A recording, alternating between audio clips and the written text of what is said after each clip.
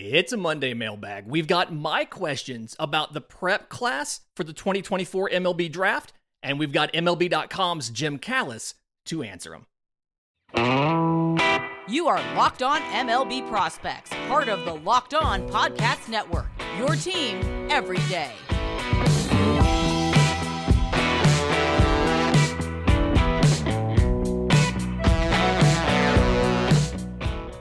Yes, welcome on in to Locked On MLB Prospects, your home for all things minor league baseball. I'm your host, Lindsey Crosby, award-winning baseball writer and podcaster, and thank you for making this your first listen every single day. We're proudly part of the Locked On Podcast Network, where it's your team every day, and today's episode is made possible by our friends at Jase Medical. Take care of yourself with a Jase case, a personal supply of 5 antibiotics that treats 50-plus infections. Get yours today at jasemedical.com. Use code LOCKEDON for $20 off your order. That's Jase Medical, Jase Medical.com.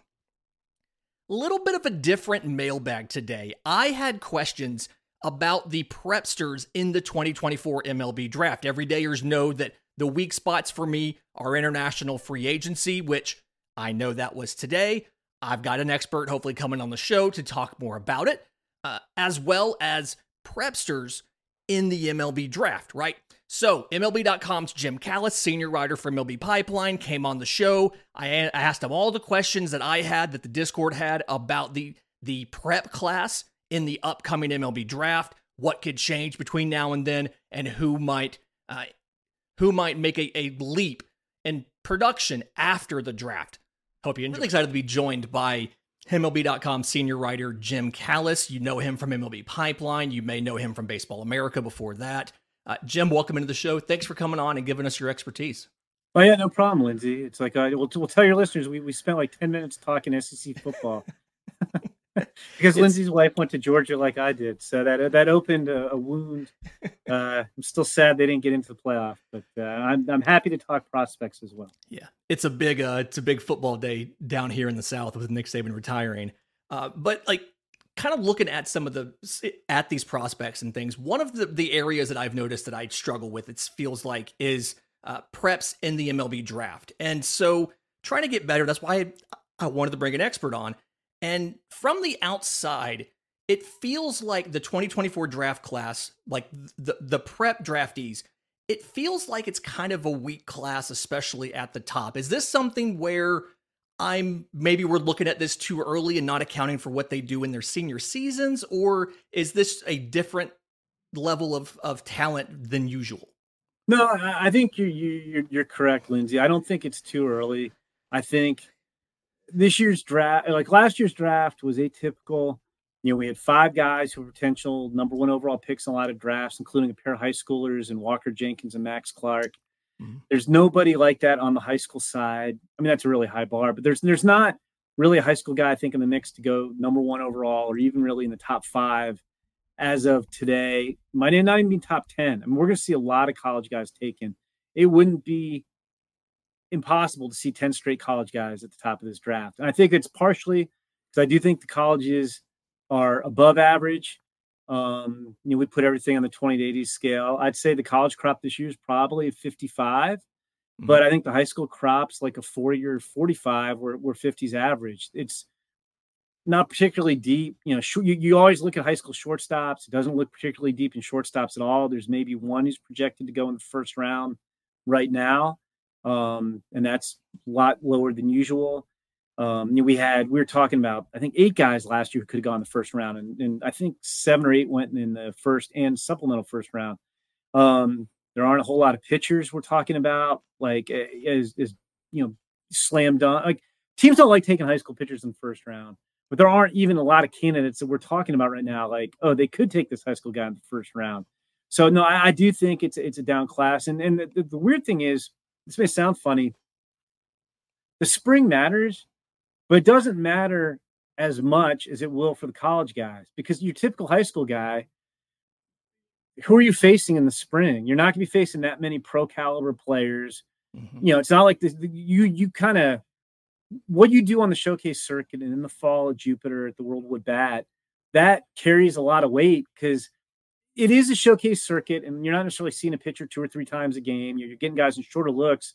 But like if you're a hitter, you're facing a lot better pitching, and vice versa. If you're a pitcher, you're facing a lot deeper lineup than you're going to face in the spring. So yeah, I mean the spring matters, especially for high school guys who are still developing physically. For pitchers, the stuff can get better. For hitters, you can get bigger, stronger, faster, and that gets factored in.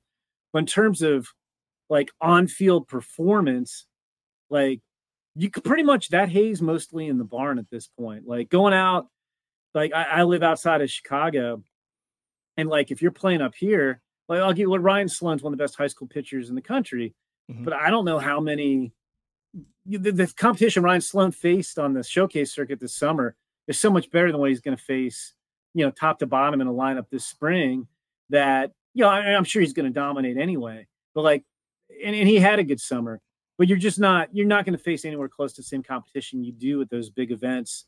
And so, yeah, guys will get better and they'll improve their stock, but it's not like college where you can have guys go out and perform and, Wyatt Langford leads the nation in extra base hits, or Paul Skeens. I mean, and their tools matter too. Paul Skeens strikes out 200 guys.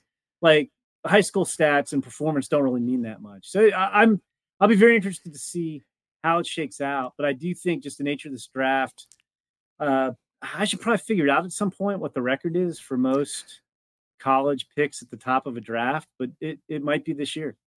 This draft might set it. And looking at the MLB pipeline top draft board here, there's 2 preps inside the top 15. And that it feels like I haven't seen that few in the top 15 in forever. I think it's Connor Griffin at 8 and PJ Morlando at 14. And kind of lends to that point of the top of this draft just really feels like there's not the number of prep guys as usual. Not because anything they did, but one, there's a better than average college group. And then the big question I think I have is because the competition doesn't really matter in the spring for the prepsters. So is there anything that an individual player could do, like say a PJ Morlando, to move up like into that top 5 or into consideration for a lottery pick?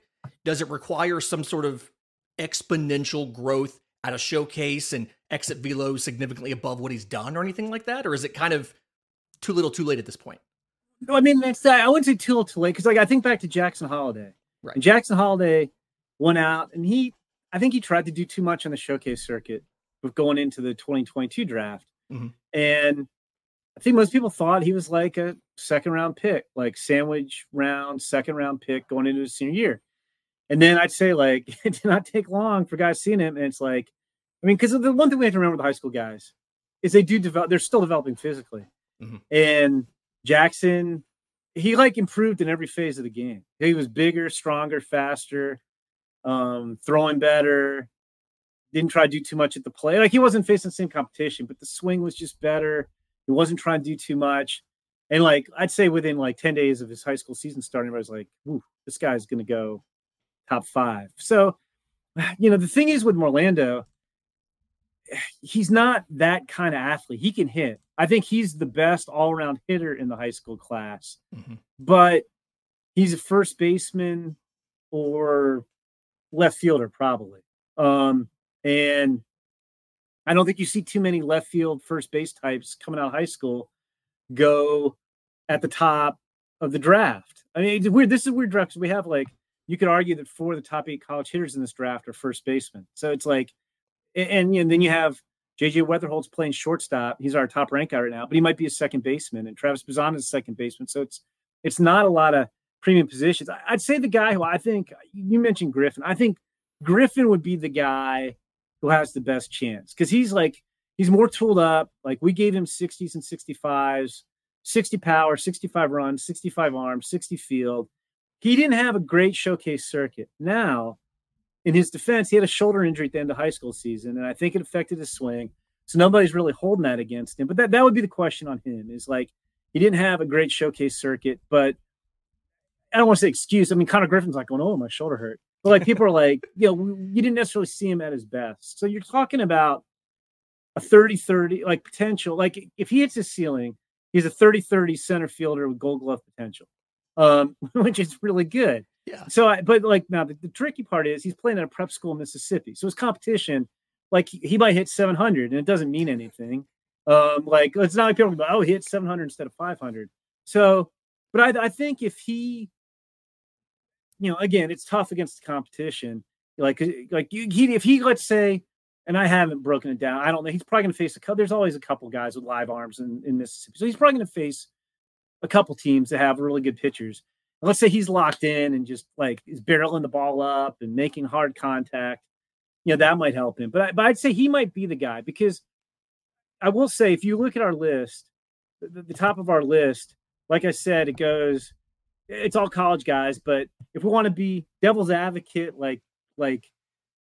and be pessimistic about positions these guys are going to play, it could be second base, first base, second base, first base, center fielder who did not hit well at all last year, Vance Honeycutt, first base. Those are the guys we have ahead of Connor Griffin. So if he goes out and you feel better about his bat this spring, not based on performance, but just it looks better, and all the other tools are still there, I can see Connor Griffin being that guy who could sneak up at the top of the draft. Because, we could be talking about a bunch of second basemen, first basemen at the top of the draft. And even though they're college guys and they can really hit and they're going to get there quick, you may have a team that wants more of an all-around player. So I think, whereas Orlando is more kind of in that same boat. Like Orlando, you're buying the bat, and it's a really good bat. I think he's going to hit for average. I think he's going to hit for power. But, he's not, I'm trying to think of a good example. He's not like a DH only, like he's not a slug. But you're not going to play premium position. It's an average arm kind of. It's maybe an average left fielder. So you're buying the bat, and so that's getting compared to college guys who might be the same thing, but they've performed well at higher. Your Jack Hecklinones, your Charlie Condons, and Tommy Whites, that type of thing. Those guys are probably going to go ahead of him. So I think Connor Griffin is probably the big hope to go at the top of the draft out of the high school crop. Although, like I said, using Jackson Holiday as an example, Jackson was more that kind of more second rounder than first rounder, and then he wound up going 1-1. Yeah, it feels like we know a lot, and at the same time, there's so much we don't necessarily know. And in just a second, I do want to ask a question specifically about that shortstop, the one that we kind of have out of the prep class. We'll do that next, right here on Locked On MLB Prospects. Back to our conversation with Jim in just a minute, but first, today's episode is brought to you by our friends at FanDuel. The NFL regular season has concluded, but there is still time to get in on the action with FanDuel, America's #1 sportsbook. Right now, new customers get $150 in bonus bets guaranteed when you place a $5 bet. That's $150 in bonus bets, win or lose. So visit FanDuel.com/lockedon to make your first bet an absolute winner with FanDuel, the official sportsbook of the Locked On Podcast Network. Today's episode is also brought to you by our friends at eBay Motors. eBay Motors has everything you need to maintain your vehicle and level it up to peak performance, from superchargers, roof racks, exhaust kits, LED headlights, and more. Whether you're into speed, power, or style, eBay Motors has got you covered. With over 122 million parts for your ride, you'll always find exactly what you're looking for. And with eBay Guaranteed Fit, your part is guaranteed to fit every time or your money back, because with eBay Motors, you're burning rubber, not cash. Keep your ride alive at ebaymotors.com. Eligible items only. Exclusions do apply. eBay Guaranteed Fit only available to U.S. customers. Lindsey Crosby, Jim Callis here, talking about the 2024 prep class of draftees. And Caleb Bonnemer is the shortstop out of, I think it's Okemos, Michigan. There's a lot of talk about he's a guy that has a high floor, right? That he should be able to stick at shortstop as long as he doesn't grow too much. If he has to go to third, he'll be fine. Somebody who's looked at as a high floor player in the prep class. Is that something where teams like the stability of knowing that floor is high, or in the first round, are you still looking for the overall ceiling versus the floor of a prepster? Well, I think he still has ceiling too. He's got some of the best bat speed.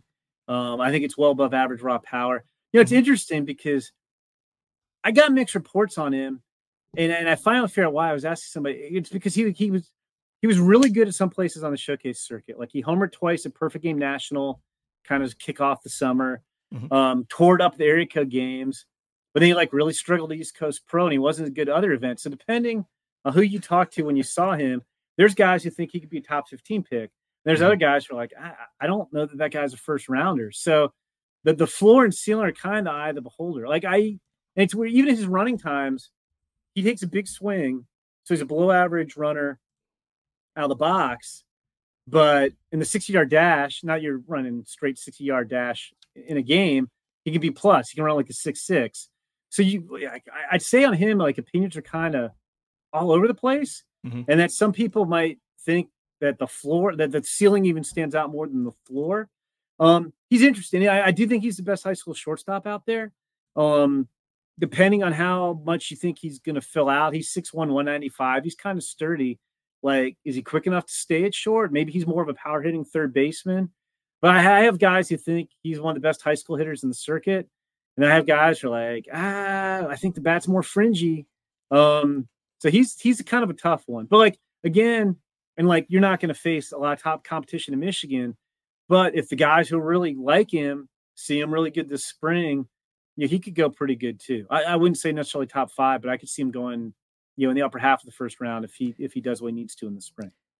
It reminds me of a profile like a Brady House was in 2021, as far as just the frame, some of the potential, maybe him having to move to third base. Is that kind of, we don't like to do comps on the show, but when it comes to a prepster and trying to figure out what their game might be, it feels like that's a easy way to get an idea of who they are as a player. Is that kind of track or?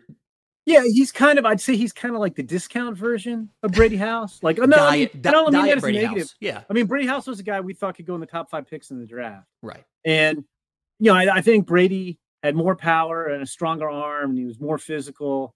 Like, he, like maybe a little bit better hitter. He didn't have a great showcase circuit after he did after sophomore year, but not after his junior year. But yeah, I think he's kind of in that mold of a player. I think that's fair. Just kind of a discount version of it. Yeah. And somebody that I watched pretty closely for you, Prepster, and I think it's the Auburn connection there, is Colt Emerson from last year's draft. And one of the absolute best debuts of any Prepster in that class last year when he got into Seattle's organization, both in rookie ball and then in Modesto. Who is the guy in this draft, in your opinion, that could get into minor league ball and just absolutely kind of explode like Colt Emerson did? I think it might be Slade Caldwell. I think he might be the best prepared to hit, and he's got some other tools as well. It's interesting because he's 5'8", 175. He's a high school outfielder from Arkansas. He was Gatorade Player of the Year as a junior last year. Broke a fibula while I was trying out for Team USA, but he's healthy now. And he's just really, really dynamic. Even though he's 5'8", he's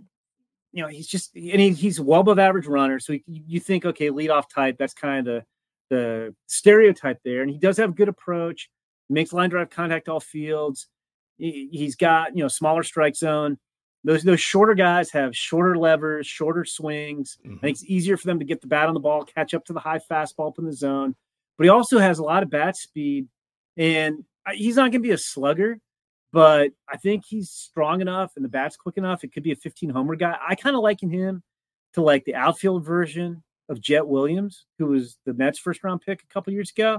And I've run that by guys, and they're like, yeah, that's a good call. And we were kind of aggressive with Slade. We put him at 20th on our preseason draft, top 100. And I think he could go higher. I just think he's the type of guy. It wouldn't surprise me if he went closer to 10 than 20 when all was said and done. I just think he's really going to hit, and he can play. He's playing up the middle. He can really run. I think he just reminds me so much of Jet Williams. I think he's been one of those guys, and everybody loves the way he plays the game, constant energy. And going into the year, 2 years ago, Jet was a second-round pick. Again, there were questions. He'd had, I think, a shoulder injury, and people weren't sure if he could throw one off for shortstop. But everybody kind of loved him. And then you just talk to people some in the spring, and every time you talk to people, he was moving up boards. Everybody loved him.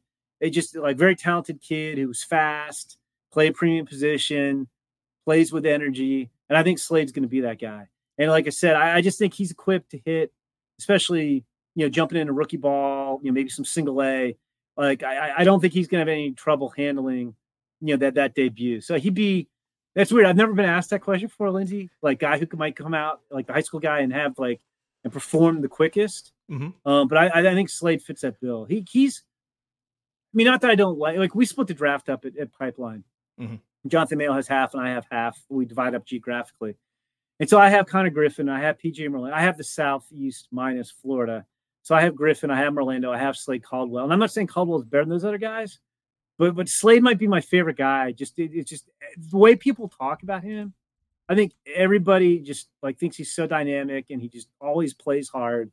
He's kind of fun. So I'm curious to see how he's gonna handle this spring. But I think he's going to come out and perform really well after he signs. Yeah, he's one that's getting a lot of attention, and I think there's some people that are assuming, yeah, he's going to have that growth spurt and get that extra 2 or 3 inches between, when we saw him last year in the draft. But even if he doesn't, he's still going to be an absolutely dynamic player. And I think the Jet Williams comparison is a really, really good one. Part of me, not knowing as much, had been thinking, is this more of like a Corbin Carroll type of game? Well, people throw that out there. Yeah. But Corbin's like already Corbin last year was probably one of the top 10 players in the National League. And I just don't think now I'll admit when Corbin was coming out, the one question you had of Corbin was how much impact is he going to have? Mm-hmm. Corbin, I think now we're all going to accept, okay, Corbin's a 25 plus home run guy and there might be more power to come. I couldn't put 25 homers on him, but you do hear the Corbin Carroll comparison because he's a small, dynamic, stronger than he looks outfielder. You do get that one. I shied away from that one because I thought Corbin was. I forget where he finished, but Corbin was probably one of the most valuable players in the National League last year too as a rookie. So I didn't want to quite go that. I can't do that on the power, but I will say at the same stage of their careers, their power was probably similar. Yeah. So there is a path there, and yeah, if nothing changes, we love our short kings on the show. We're going to absolutely be big fans of Slade Caldwell going forward. You got to add Slade to that. He's good.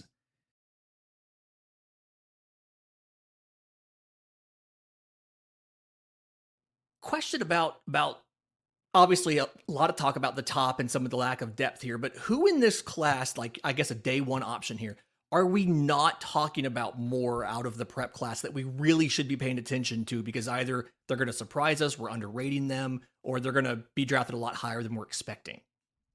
The guy who I think is flying on the radar a little bit is Rustin Rigdon from Georgia. He's a Georgia high school kid. We've got him ranked 57th on our list. He wasn't really at his best on the showcase circuit over the summer. He had a injury to his right elbow, had Tommy John surgery. He's going to miss part of the season too. Mm-hmm. There's some talk that he might try to play center field and throw left-handed.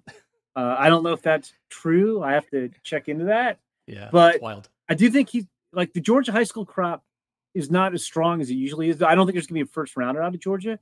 Right. But I do think scouts will tell you he's the best high school hitter and the best prospect in Georgia. He's maybe not the most famous guy. He's a switch hitter. He's better from the left side, but it's an advanced approach, makes a lot of contact. This could be a high average guy who hits 20 homers per season. Solid runner, good instincts on the field, on the bases, pretty smooth at shortstop. We just don't know what the arm's going to be. It's not like a pitcher, but I'm going to use the word sat. I think the arm sat at average and flashed solid before he had the elbow reconstruction.